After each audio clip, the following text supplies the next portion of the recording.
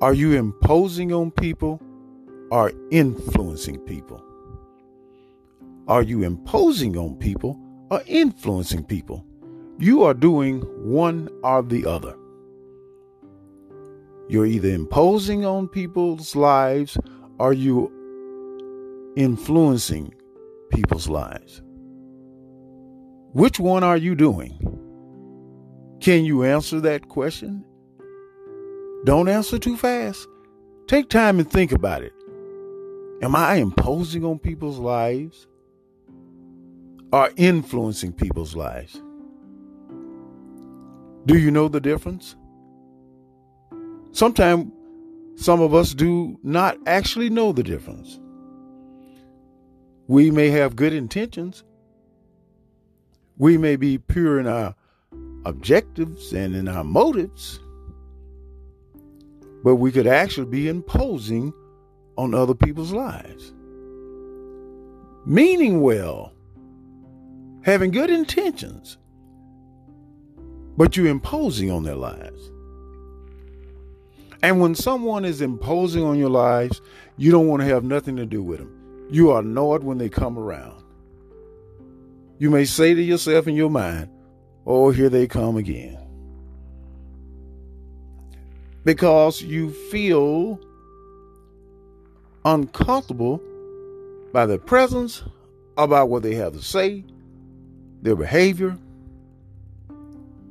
You feel imposed upon. No one wants to be imposed upon. No one wants somebody to enter their life and impose on their life. But people are more readily open to be influenced, to be positively influenced by another person.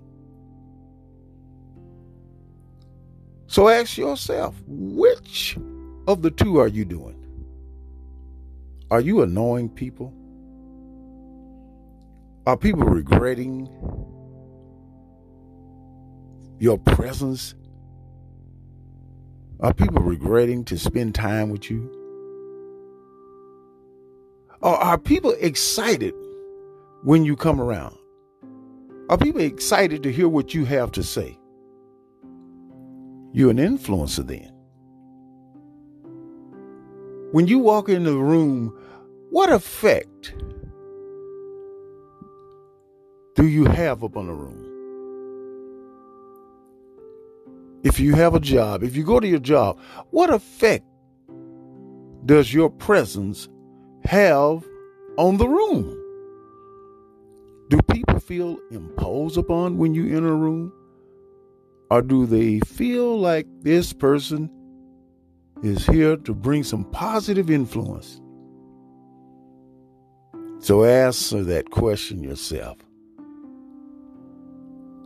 Spend some time with yourself and do some real deep searching within your soul, within your heart, within your spirit, within your innermost being. And find the answer. Am I an imposer or an influencer? Only you can answer that question.